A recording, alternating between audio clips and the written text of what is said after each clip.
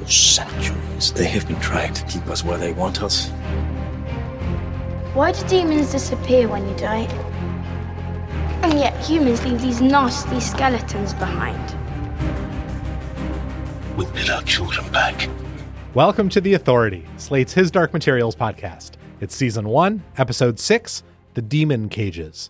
We're Slate's resident scholars of experimental theology. I'm Dan Coyce, and my demon is a prairie vole named Gilda. I'm Laura Miller, and my demon is a sea otter named Saki. Picking up right where the last episode left off, Episode 6 takes place almost entirely in Bolvangar and covers nearly 100 pages of the Golden Compass, a ways into Part 3 of the novel. Lyra sees firsthand what they're up to at Bolvangar, as she is nearly separated from Pan by their big metal guillotine, but Mrs. Coulter grabs her at the last minute and saves her. The Egyptians raid the station, Serafina Pekkala kills everyone, Lyra and the children are rescued, and Lee takes Lyra, Roger, and Yorick up in his balloon, off to find Lord Asriel. This episode is truly all about the diabolical process cooked up by the scientists at Bolvangar, and so this episode we're going to go deeper into intercision. How does it work? Why is it so horrible for people? Does the series do justice to just how terrible it is? And why does the Magisterium and Mrs. Coulter want to do it? And now a warning about spoilers. We don't plan to spoil the books or the series, but we do talk about the universe where the books take place. So if you're extremely spoiler sensitive, you might not want to listen to this. Or read the books. As always, if you've got questions about His Dark Materials or responses to our show, drop us an email at asktheauthority@slate.com, or you can find us on Twitter at Dan Coyce for me, at Magician's Book for Laura. Here's an email we received this week from listener Ashley. Ashley writes, I've never really understood why the book series has been labeled as young adult. Just because Lyra is a child shouldn't mean the books are automatically in the kids lit category, right? I'm curious to know how you feel about the designation of the books in relation to how the TV show is marketed. Is the TV show also for young adults, or do you think it has been made for an adult audience? Have you seen choices made by the producers that keep the story intended for a young adult or a more broad audience? Laura, what do you think? I mean, to start with, the books are young adult because the publisher published them as young adult, right? Well, yes. And I think actually technically they're what we call middle grade or MG.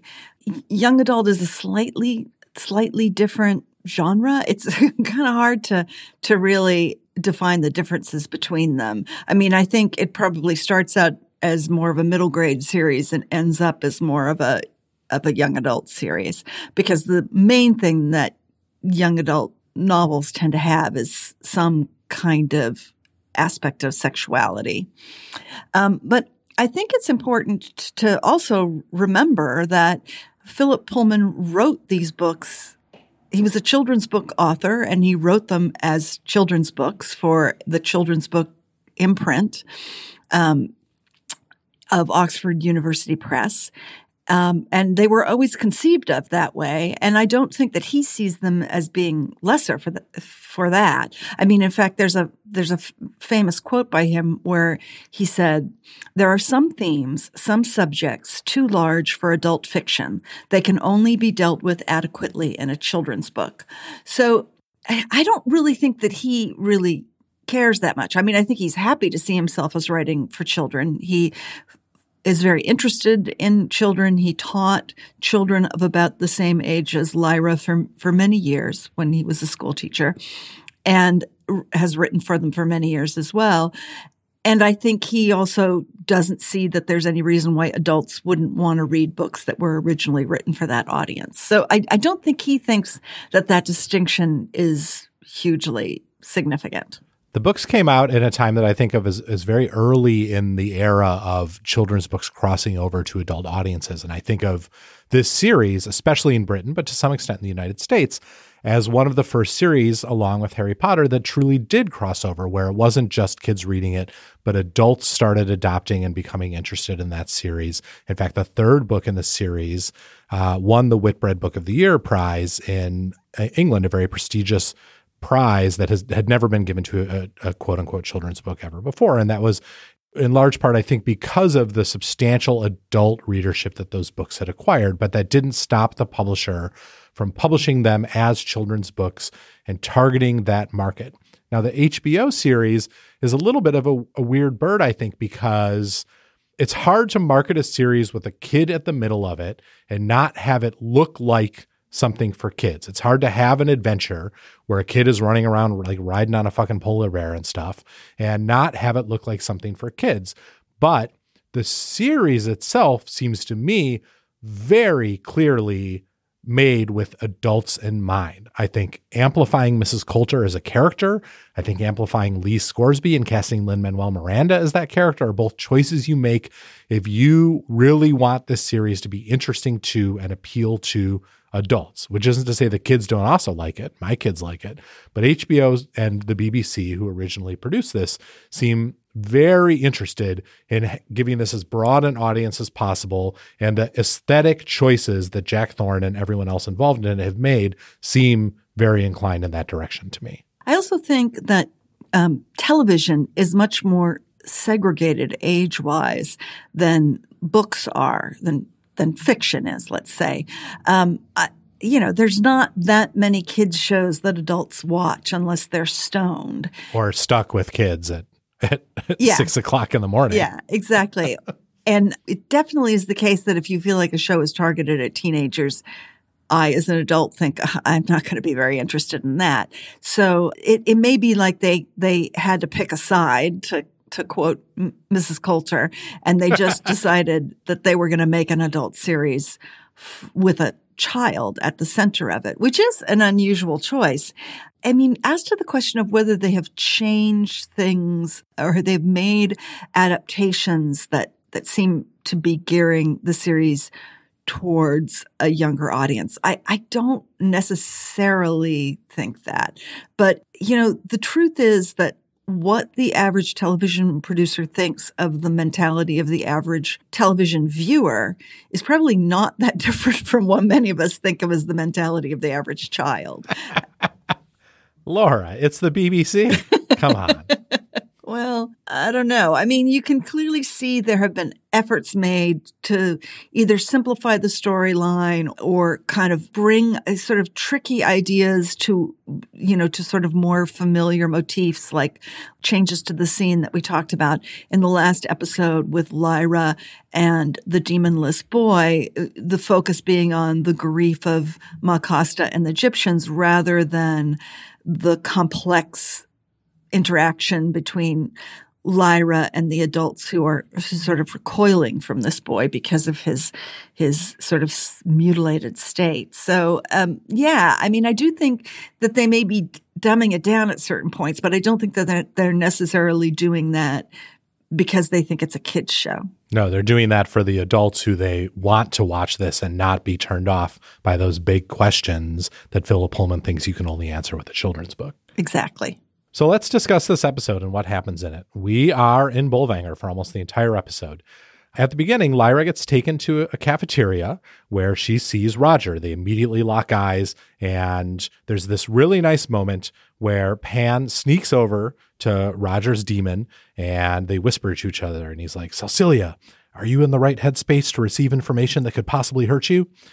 And they work out that Lyra is going to be Lizzie. She is Lizzie. She's pretending to be a different kid. She doesn't want them to know who she really is. A nervous doctor takes Lyra, Lizzie's photo, and she asks him if he's looking for dust in those photos. What are you looking for? We'll take those pictures again, just to be safe. What are you taking pictures of? You're measuring dust, aren't you? Can you see dust in these pictures? Who told you about dust? One of the other girls. No, they didn't. Where are you from? And you see, Doctor, the thing is that I wash regularly. You won't find any dust on me. Well, it's perhaps a little more complicated than you might think. There's a fire drill, and Lyra starts a snowball fight out there in the yard. Then she and Roger steal away in search of a way out. And then they find a room. And in the room are cages. And in the cages are... Stop! Gilda. Please, Dan. Gilda. We need to include it. It's an important part of the show. It's awful. Oh, Saki, it's okay. It's just a story. I hate it. I wish we'd never watched it. Me too. Look, the fact that our demons don't want to hear this at all, well, you know just how awful it is to see. The cages are filled with demons. the lost demons of the children who have been severed, who have undergone intercision. There's an empty cage where Billy Costa's demon Ratter used to be. So let's take a closer look at intercision and what it truly means. Saki, I don't like it any more than you, but we need to talk about it on the show. I'm going into the next room. Me too. You're being a baby, Gilda. I thought you were settled. Fuck off. Okay. Intercision is the process of severing the link between a person and a demon. It's the great evil of this first book. It's the horror that Lyra confronts in Bolvangar, and it's unspeakably frightening and disgusting to the people of Lyra's world. Laura, can you walk us through how intercision works, and how can a psychic link between two creatures be cut by a physical object like a blade? Well, we've already seen how the alethiometer, by being made as a sort of alloy between two rare metals, can somehow communicate or channel or speak for some force that is obviously more than its simple mechanical parts. And in this case, this blade that's part of this machinery is also made of some special kind of metal that is capable of severing this connection. This gives us a strong sense that the connection between the demon and the human is something similar to the force that operates the alethiometer. Because it requires an alloy to sort of make or sever that connection. There's some connection between then those two forces. Yeah, it seems like it might be supernatural in the same way that the alethiometer seems like it might be supernatural, and the demons themselves seem like they might be supernatural.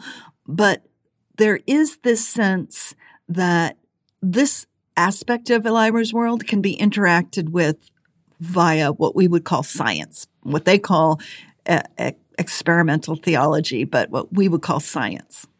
So you put a demon in one box made of this alloy, and you put a kid or person in another box made of this alloy, and then a blade made of the same alloy comes down, and in that instant, this link between the two creatures is cut. But the two creatures still exist. The demon still exists physically. We know that because of those demons in those cages.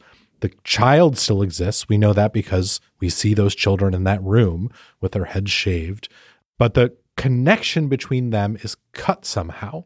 And there has been some sign of what that means, of what it means to take away the connection between a person and their demon already in these books and in this series. There is, for example, very early in the books, Lyra's experience with those skeletons in the Jordan College crypts. She and Roger are playing in the crypts down below Jordan College. She finds a couple of skeleton skulls, and each one has a coin in its mouth, and each coin has a demon carved into it. And they're symbols of the demons that those scholars had in life. And as a prank, Lyra moves some of them around. And Roger is aghast that she does that. And it seems at first like a totally harmless prank, but in a very vivid scene, Lyra is visited that night by nightmares or ghosts, night ghasts, she calls them, of those scholars, furious at her for having taken away that connection with their demons, even in death.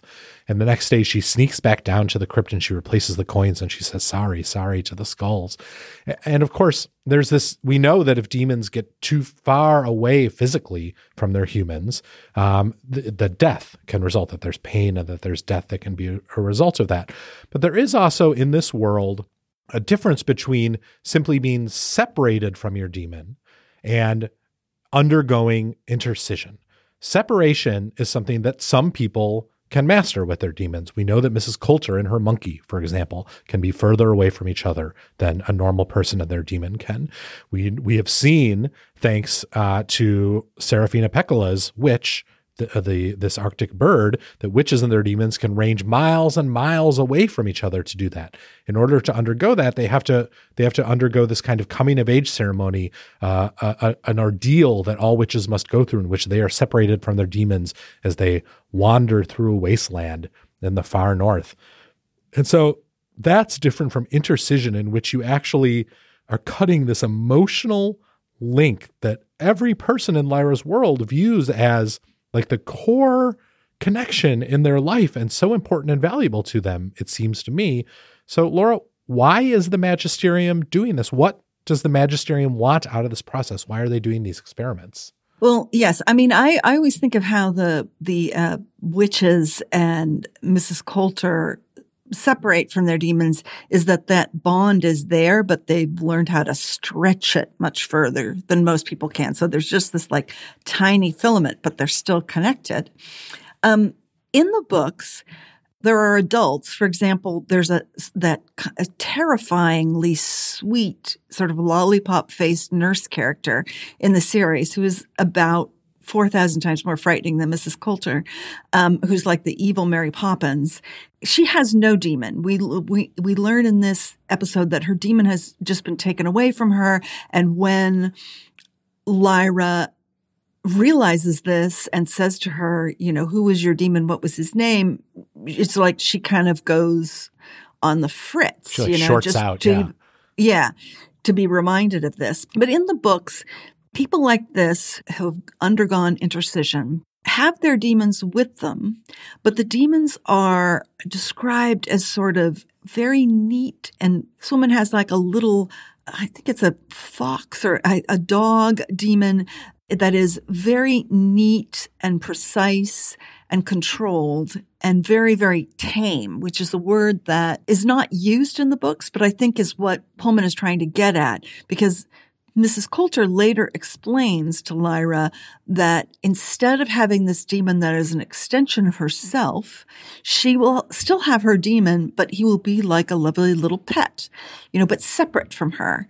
And she, in the book, she has to pretend that this is an acceptable idea to her, whereas it fills her with outrage. And she realizes why some of the demons of the adults in Bolvangar seem uncanny and wrong and neat is the word used over and over again. There's something sort of tidy and contained about them. I mean, I think it's pretty obvious that the Magisterium thinks there's some connection between dust and what we would call sin, and that the connection between the demon and the child, once the child comes of age and the demon settles, attracts this. And they can somehow keep this person from ever having dust or sin attracted to them by eliminating this bond before the demon has the chance to settle. And it seems that what they get from this are subjects who are themselves tamed, docile, and controlled, that there's some connection between agency or free will and sin, which I think there obviously is. So the long-term goal of the Magisterium, it seems like, is to essentially create an entire docile and subservient population that by virtue of having no free will indeed, go out and sin no more because they're incapable of conceiving of it? Or do you think that this is always meant as a way to create sort of a certain select group of servants or workers who are docile, while other people like Mrs. Coulter, for example, will never be subject to something like this? Well, it's really unclear because Mrs. Coulter obviously doesn't want this to happen to Lyra, but yet she thinks, as Lyra challenges her on this, she says, well, if it's such a good thing, you should want them to do it to me. You should be glad that it's going to happen to me. And it's not really clear whether Mrs. Coulter thinks, well, I do think it would be good when we've perfected the process and there isn't this chance that you're going to die or become some kind of zombie, or whether it's that she actually values Lyra's independence and free will and doesn't want to see that destroyed, that she recognizes that you're essentially killing someone's spirit by doing this. I think one of the interesting things about this idea is that it's hard to tell the difference between what an authoritarian institution like the church or the magisterium claims to be doing to protect people and what it might actually be doing to control them. Like whether that institution sees any difference between those things. Would this, for example, turn all adults into children so that they'll be the children of the church and the church will be people's parents? And it's just really unclear. I think Mrs. Coulter actually believes that you can preserve innocence in this way. But it also seems like she is extremely controlling, and she can't really tell the difference between innocence and subservience. And it's all mixed up for her in her life, too. Like, it's clear that she obviously values her own free will and her own agency, yet she clearly uses sexuality in some ways in her interactions with people. She uses the power of that. But she also talks about the grief and damage that the result of her own quote unquote sin did to her life, right? The affair that she had with Lord Asriel, which she says almost ruined her for some time. And so it's very mixed up for her as well, what these things do to you. And so I'm very curious as to whether she thinks, it's clear that she doesn't want this for herself, but is there some part of her that thinks, if this had been done to me once, I would be a different person, but would I in some way be a more satisfactory person? It's not totally clear to me. Yeah, her love for Lyra is forcing this question on her because it's not possible to sever a demon from an adult person. It's just too late. And she may have been going on this course. Well, but it's not. Wait, but it's not too late, is it? Because that's what happened to those nurses. You turn them into like. No, but I think that happened when they were younger. Oh, I don't think that's true. Actually, I think that those are. I'm not sure that it's made clear in the text, but I think that they were severed as adults and made blank.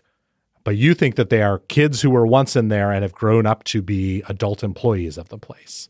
My impression is that they are the survivors of the earlier experiments. Because if they could do it to adults, why wouldn't they be doing it to adults? I mean, she literally says it's too late for the adults. Once their demons settle, dust is attracted to them, and then it's too late.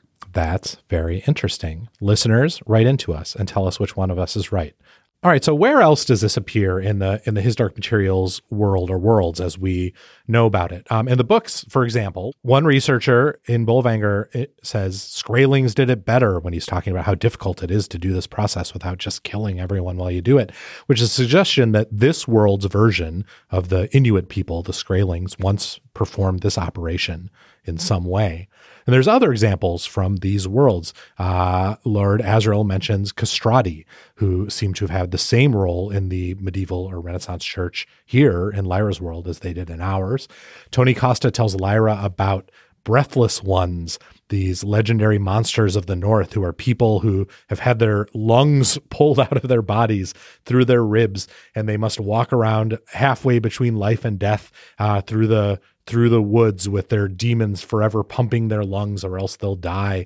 And then there's zombies who are referred to as being from Africa in these stories, who have no will of their own, who just work all day and all night without complaining, who it's made explicit are people who've been severed from their demons.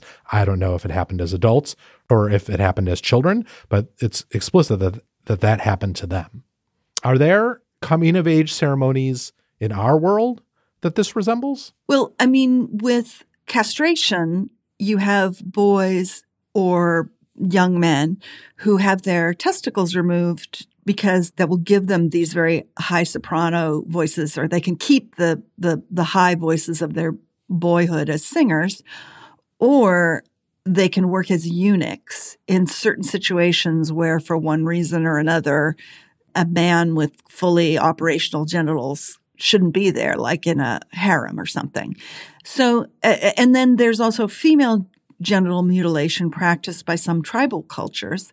And these are all examples of societies where certain people are deemed to be used by others. You know, like we need these angelic voices, or we need a man who can work in the harem, but who won't be a sexual threat to the owner of the harem. I mean, these are all kind of class-based things. So maybe the magisterium is trying to create a class of basically psychic castrati. I mean, another possible similarity is lobotomy, which was performed on, people who had various kinds of mental illness or emotional disturbances, theoretically for their own good, but possibly just to make them more docile in the institutions where they were sort of relegated to live.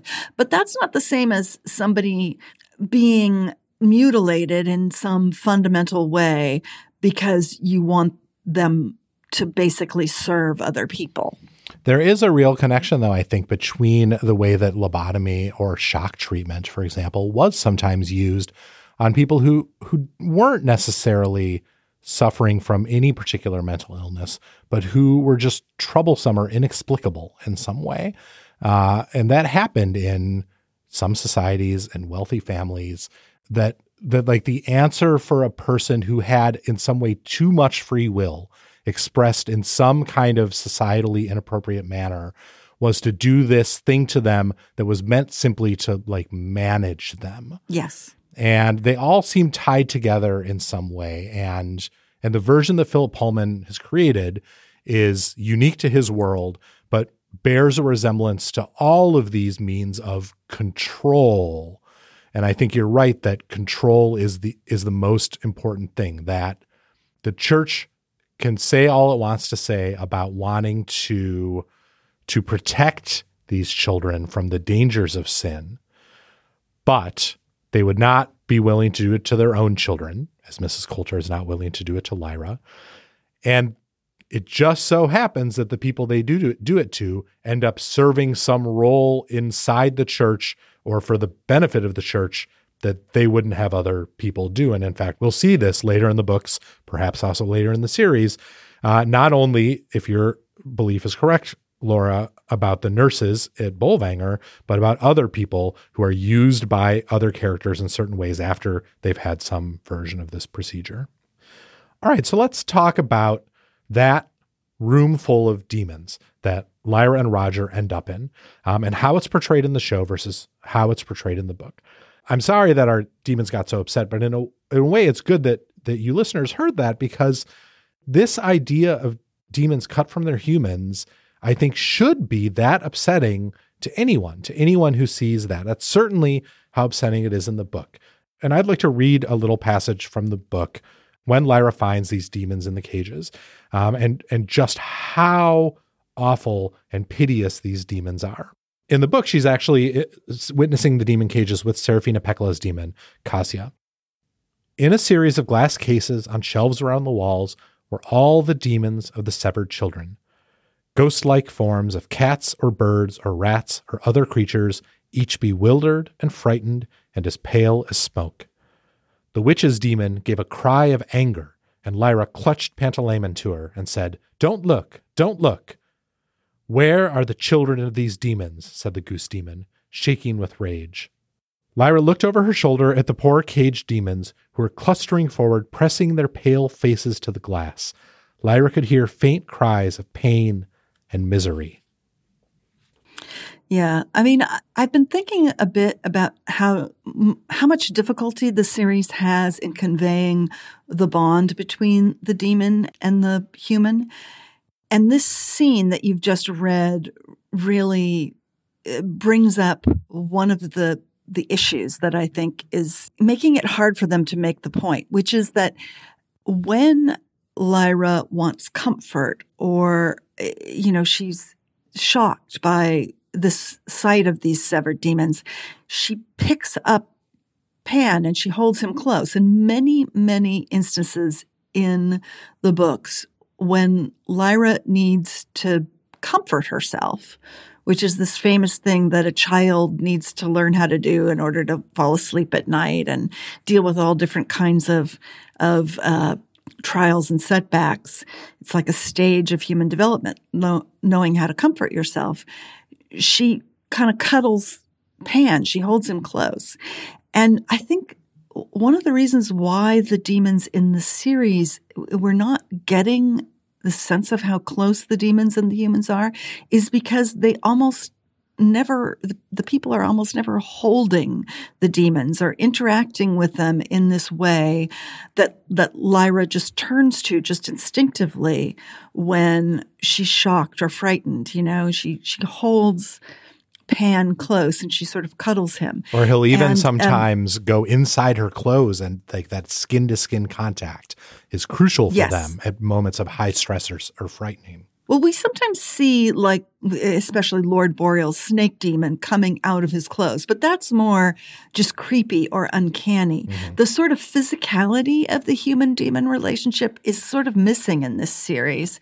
And I think there's a link there with how people feel about their beloved pets, you know, and like so much of that relationship is about the physicality of holding or petting or sleeping with these animals. And in the series, they're always sort of separate from the human beings, I assume for reasons of the difficulty of doing a sort of special effect of somebody holding like a little ermine that doesn't actually exist. It's much harder than to just put the ermine like next to her on a windowsill. So I think that consistently the series has a really hard time getting across the primal nature of that bond. It's such a simple thing to show, but you're absolutely right that the only two instances I can think of in this series of a demon touching a person are Lord Boreal's snake coming out of his sleeve and that one fucking magisterium guy whose beetle crawled on his face. So it's I can only remember it being used for like a creep factor, not for what it actually probably is, which is and in the books, demons, even of the most despicable characters, care deeply for their humans, with one or two exceptions, which are notable in the canon of these books. And at moments of high stress will fly to them and comfort them and love them and cuddle them as a way of helping them feel better. And this happens, you know, to the worst killer, to the best character. That bond remains part of being a human being, no matter how broken you are in some other way, in almost every single case. And so the fact that for whatever reason, maybe just for reasons of cost, maybe it's an aesthetic decision that I don't understand, that we haven't seen the payoff for, but you're right that we very rarely see that. And there's one instance in this episode that I'm going to talk about in a bit where it was glaring that we didn't see that. Yeah. Pullman has a chance through the whole book to build up the reader's belief in the importance of this bond. We don't just see the pain suffered or the devastation when the bond is broken with Tony Macarios just sort of fading away without his ratter, but we see just all of those occasions where Lyra holds Pan to her, or Pan rushes to Lyra, or well, we do in the series, we do sometimes see the demons fight with each other because that's obviously easier to produce for whatever reason. But we don't really get to see them as a comfort. He's more of like a sidekick. And there's just that quality of touch that's missing. Later in the episode, Lyra gets taken by those same researchers and placed in the machine herself. This is right before the moment where she's hoping that all the kids will be able to escape, and she is overcome with despair when this happens. So here I missed the sort of horrible, brutal fight that Lyra and Pan put up, where Pan, while the researchers are trying to hold on to him, he like flickers from animal to animal, lion to eagle to bear to try and fight them off. And the researchers' demons join in the fight, and Lyra shouts, "Why are you doing this to them?" But it was still, even in the series, even without that, it was still pretty horrifying and pretty well done, and a moment of real fright. And Mrs. Coulter's arrival is spectacular. I think her walking through that door, because Ruth Wilson is spectacular. And that moment of her shutting down the machines and realizing who's in that box is pretty astonishing. And one of the advantages that the series has is it just shows us a child trapped in a metal box with like a giant blade about to come down. I mean, here's an instance where the visual aspect of the series gives it greater power. And so then Mrs. Coulter is completely shocked and she rushes in and she frees Lyra from the machine. But then came the moment that drove me the most crazy of anything I've seen on this show yet. And it's a moment that I'm like truly worried the show cannot recover from for me. We'll see in episode 7 or 8, because it is so little, but it's so important, and it speaks exactly to what you were talking about, Laura. So Lyra and Pan are released from their cages, And in the book, they are crazy with fear. And this is what happens. The golden monkey darted from her side in a flash and tugged Pantalaimon out from the mesh cage as Lyra fell out herself. Pantalaimon pulled free of the monkey's paws and stumbled to Lyra's arms. Never, never, she breathed into his fur, and he pressed his beating heart to hers. They clung together like survivors of a shipwreck, shivering on desolate coast. And in the show, Lyra is freed from her cage and she doesn't even look at Pan. She steps forward and stares at Mrs. Coulter. It made us so angry. So now Mrs. Coulter knows that Lyra knows that she is Mrs. Coulter's daughter and takes her away to this little room and gives her chamomile tea and basically tries to explain the rationale of the gobblers to her and why intercision is a good thing and needs to be done, just not to her. Lyra, dear, I believe the master of Jordan College gave you something before you left his care. Isn't that right? An ethiometer? The trouble is, I believe the only reason he gave it to you is because he wanted it to fall into Lord Asriel's hands. And if there's one thing that man doesn't need, it's more toys to do damage with. I know he told you not to tell me about it. And I know you're not the sort to break your word. And in the book, this is the Mrs. Coulter of the book is more frightening because she's sort of less human seeming. And Lyra, like a character in a sort of fairy tale, is suddenly realizing that this beautiful, charming person is really just a wicked witch, and she can't believe she was so foolish as to be taken with her. But I think that's what's happening in this scene is that the thing that is tripping Mrs. Coulter up is her own strong maternal feelings. She explains to Lyra that she didn't keep her because it wasn't really possible, and Asriel thought he had better ideas for how Lyra should be provided for, and she sort of went along with it. But the impression that I get from this performance is that she just really didn't understand how important Lyra was to her until she actually set eyes on her. And everything she's doing since then she's kind of back-footed because she just wasn't prepared for the emotions that she has about this child, and it doesn't really fit into her plan very well. And there is an element of her relationship to Lyra that is about the sort of power games that she plays, the power amalgamation and the scheming, because when she asks Frau Pavel to ask the lithiometer, who is Lyra Belacqua, that's not about her relationship to Lyra. That's about whatever it is that Lyra's destiny is. And there's a way that Mrs. Coulter has a plan for that, but she doesn't have a plan for her own feelings. Oh, that's interesting. Right. It's in many ways, it seems like ever since that affair with Lord Asriel, she's consistently made it a point of not making a way for her own feelings about anything, right? She has shut that down to some extent to attain the power that she's attained. And so a blindsided Mrs. Coulter who doesn't know what to do about feeling maternal about this person she previously had dismissed from her life is, to the show's credit, a much more dramatically interesting and fun choice than just this wicked witch character that she basically is in the books. Yes. So Lyra escapes from Mrs. Coulter with the help of that spy fly that she had socked away a couple of episodes ago. She hits the fire alarm. She assembles all the kids and she starts looking for an exit. And then all hell breaks loose. We've got Tartars with guns. We've got Yorick knocking heads. We've got Lee shooting guys.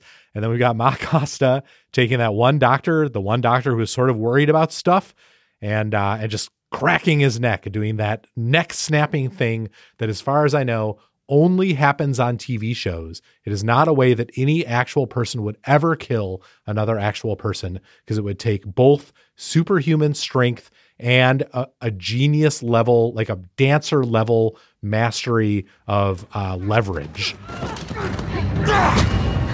Tell me, do you remember Billy Costa? It wasn't my fault. I was just obeying orders. He was only a boy. We've come to rescue you.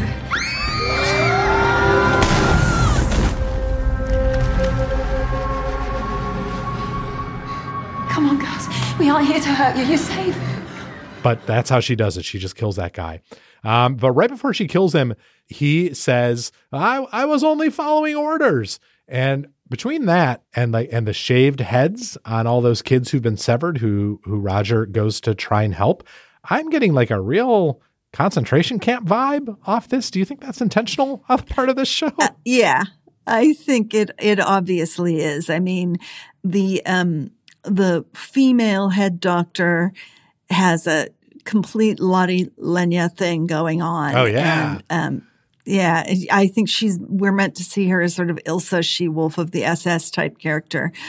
Yeah, this camp is socked away somewhere where no one can interfere with them, and it's full of euphemisms, and the children are being pacified in these various ways. I mean, one of the things that I love that they've kept from the book is the way that Lyra uses the kidness of kids, like she reawakens it in these kids with the snowball fight, as a kind of weapon, that there's this unruliness about children, and these children have been cowed, but all it takes is like her ringleader energy to just sort of say, let's do this. We're going to have fun. We're going to do this. I mean, she finds the girl who's sort of the alpha girl of the camp, Annie, but there's a great scene in the book where they're sort of like, they're butting heads a little bit, and then like Pan establishes dominance over Annie's demon, and then it's settled that Lyra is the ringleader of the group of kids, which is something that happens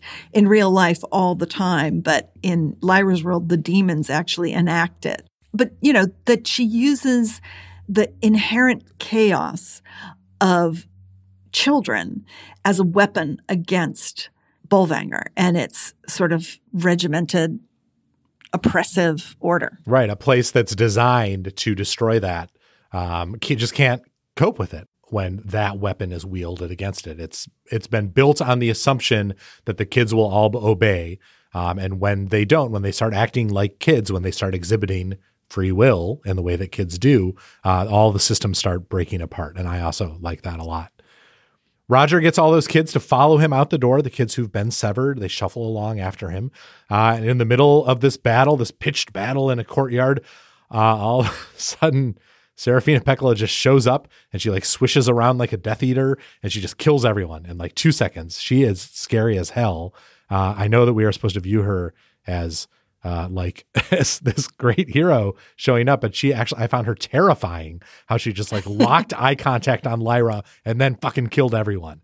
All right. Yeah. But so where does this leave us? Well, we have Lord Boreal's henchmen back in our world getting ready to break into Will's house. And we have this sort of kind of confusingly handled scene where Lyra and Roger and Yorick kind of pile into Lee's airship and head off to Svalbard.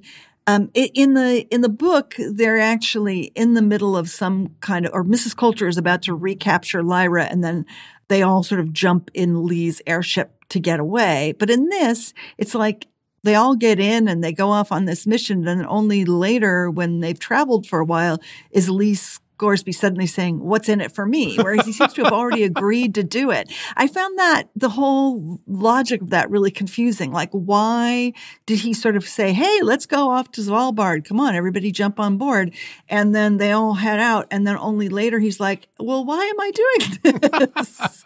and asking Serafina Pekkala if he's ever going to get paid. She convinces him, I guess, just to do this job for exposure, like a freelance writer or something. Then they get attacked by cliff ghasts, and Lee shoots one of them, and Lyra falls out of the balloon, and then it cuts to black. It's a real cliff ghast hanger. Laura, what did you think of this episode overall? I felt that, I mean, in some parts it was great. I thought that the Bolvangar was appropriately scary. I really loved that nurse character. She was so terrifying. And, you know, when she mentions Nicholas, her demon, and she is kind of immobilized. I thought that was sort of weirdly poignant because I find her absolutely frightening as a character, more so than Serafina. But I also felt like the show is still struggling to make the demon-human connection as emotionally important for the audience as it is for the characters, because of the limitations of the storytelling choices they've made, or perhaps the limitations of the special effects budget. So I didn't feel like that landed as well as it could have. I mean, there was the emotional impact of Lyra being in some kind of horrible machine, which is just awful. And then the sort of zombie kids. So we know it's bad, but we don't really feel the particular way that it's bad given the human-demon relationship. And then I do think that it was a little confusing about Lee's motivations, like it almost seems like the end of The Wizard of Oz when they're all just sort of jumping into the balloon and then they're heading back to Kansas. And it has this sort of like, yay, we killed the big bad, or we accomplished our mission. And then suddenly he has all these doubts about it. I never have loved all of the talk about Lyra's destiny either, but I do really like the Serafina Pekkala character, and I do like her look and the way that she's represented. And, the witches are just a fabulous element of Pullman's universe. And so I was really happy that we got to see more of them in this episode. And I love the Clift Ghasts, which I always think might be borrowed from H.P. Lovecraft, but I'm not sure. But they're a wonderful beast, a monster that is just really fun. I like the idea of them just living in these caves in this cliff and jumping out at whatever happens to come by. They're so nasty looking. They do seem Lovecraftian. Yeah, that is absolutely correct. Yeah, I think I'm basically in agreement. This was an episode where it's like the central thing that matters most to me is the thing the episode did worst with, but almost all the other things surrounding it were actually pretty great. Like Bolvanger was scary, and Lyra rousting the kids was super fun, and the doctors were creepy, and that nurse, you're correct, is horrifying. I like the addition of a doctor who's like feeling a little nervous about stuff but keeps doing it anyway and then gets killed because he's honestly just as bad as all the rest of them, maybe worse. And I like the fight like that. That was like a rousing, fun battle at the end where we got to see everyone get theirs, and including Lotte Lenya. So the overall effect on me, despite our deep disappointment with that one scene that we talked about, is this is a pretty good episode that like leaves me in an interested place. I agree with you that I worry if you are not a reader of the books, do you even get that they're going to Svalbard to get Lord Asriel? And he's there being held by a bear. Like, is that clear? I don't know. If you're not, that's what's happening. They're going to Svalbard because that's where Lord Asriel is. And they're going to try and get him back. I think it's pretty clear. I think it's pretty clear. Yeah. Yeah. All right. Well, we'll hopefully see that in episode 7, The Fight to the Death. That'll be our next show. Hell yeah, I'm ready for a fight to the death. So join us for that. On Twitter, I'm at Dan Kois, and Laura is at Magician's Book, or you can drop us a line at asktheauthority@slate.com. Our producer is Phil Circus. Engineering assistance from Rosemary Belson and Merritt Jacob. Slate's editorial director for audio is Gabriel Roth. I'm Dan Kois. I'm Gilda. I'm Laura Miller. I'm Saki. And remember, without stories, we wouldn't be human beings at all. Until next week.